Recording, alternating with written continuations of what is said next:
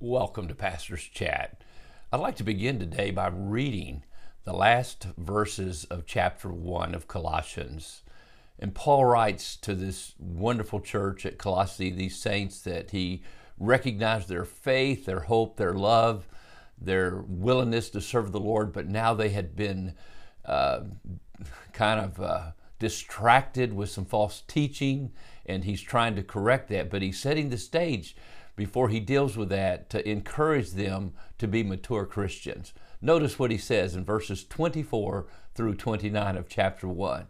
He says, I now rejoice in my sufferings for you, and fill up in my flesh what is lacking in the afflictions of Christ, for the sake of his body, which is the church, of which I became a minister according to the stewardship from God, which was given to me for you to fulfill the word of God, the mystery which has been hidden from ages and from generations, but now has been revealed to his saints.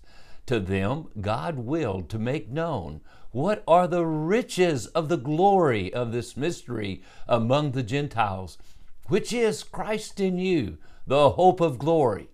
Him we preach, warning every man and teaching every man in all wisdom, that we may present every man perfect, mature in Christ Jesus.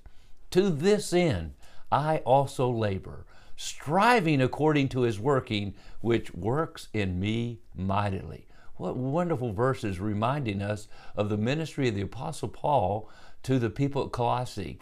Now, I've often thought and believe as I studied the New Testament, if I come to an area or a community where there is no believers, no one that knows Christ as their Savior, they do not know who Jesus is. My first responsibility, your first responsibility, is to tell them the good news, to teach them who Jesus is, to lead them through the scripture, to show them how God loved them so much he sent his son Christ to die on a cross to forgive them for their sins, to bring them to a saving knowledge of Jesus Christ. That's what Paul said in Romans 1.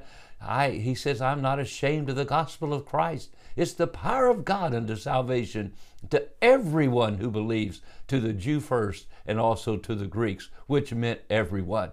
That's our first responsibility.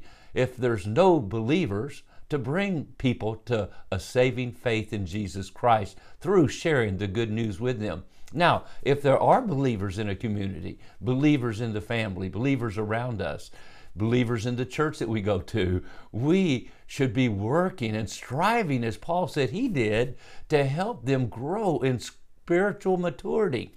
I've been convinced over the years the greatest hindrance to people who are not saved coming to Christ is people that are claiming to be saved but not living like it. People saying I'm a Christian, but there's no real evidence or proof in their daily walk. There's no Christian spiritual maturity in their life.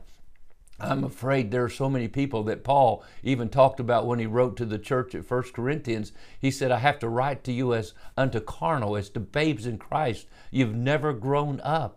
You've never grown up. And I am so sorry to say there are many people who claim to be Christians today who've never grown up. Now, Paul said, my task now as I work with the believers at Colossae is to help you grow up in Jesus Christ. And Paul says, I rejoice in my sufferings for you. I will suffer. I will be afflicted. I'll fill up. I'll complete the afflictions of Christ. Jesus came to planet Earth. He was rejected of men. He was despised of men. He was mocked by men. And that's the sufferings we believe that Paul is referring to here in this first verse 24. The sufferings of Christ. The fact that he left the splendors and the glory of heaven, the right hand of the Father, and he came to earth and he suffered. He suffered from men, rejected of his own. When we determine that we will live for Christ, we must learn we will suffer with him. And when we suffer for him and with him, it is for fulfilling what Christ came to do, and that is to reveal to them who God really is. Oh, that's the joy. And Paul said, I rejoice in that, because when I suffer for you, and fill up that which is behind to the afflictions of Christ. And you get to see Jesus living in me and through me, and those who are true believers, you will grow in the grace and knowledge of Jesus Christ. And you know what happens? Others are willing to suffer and live for Christ and bring more people to Jesus Christ. Paul said, I was made a minister according to the stewardship from God, which was given to me for you to fulfill the Word of God. God's given us a stewardship. I pray you and I'll fulfill it today, and may God's grace be upon us to do that. God bless you and have a wonderful, wonderful day.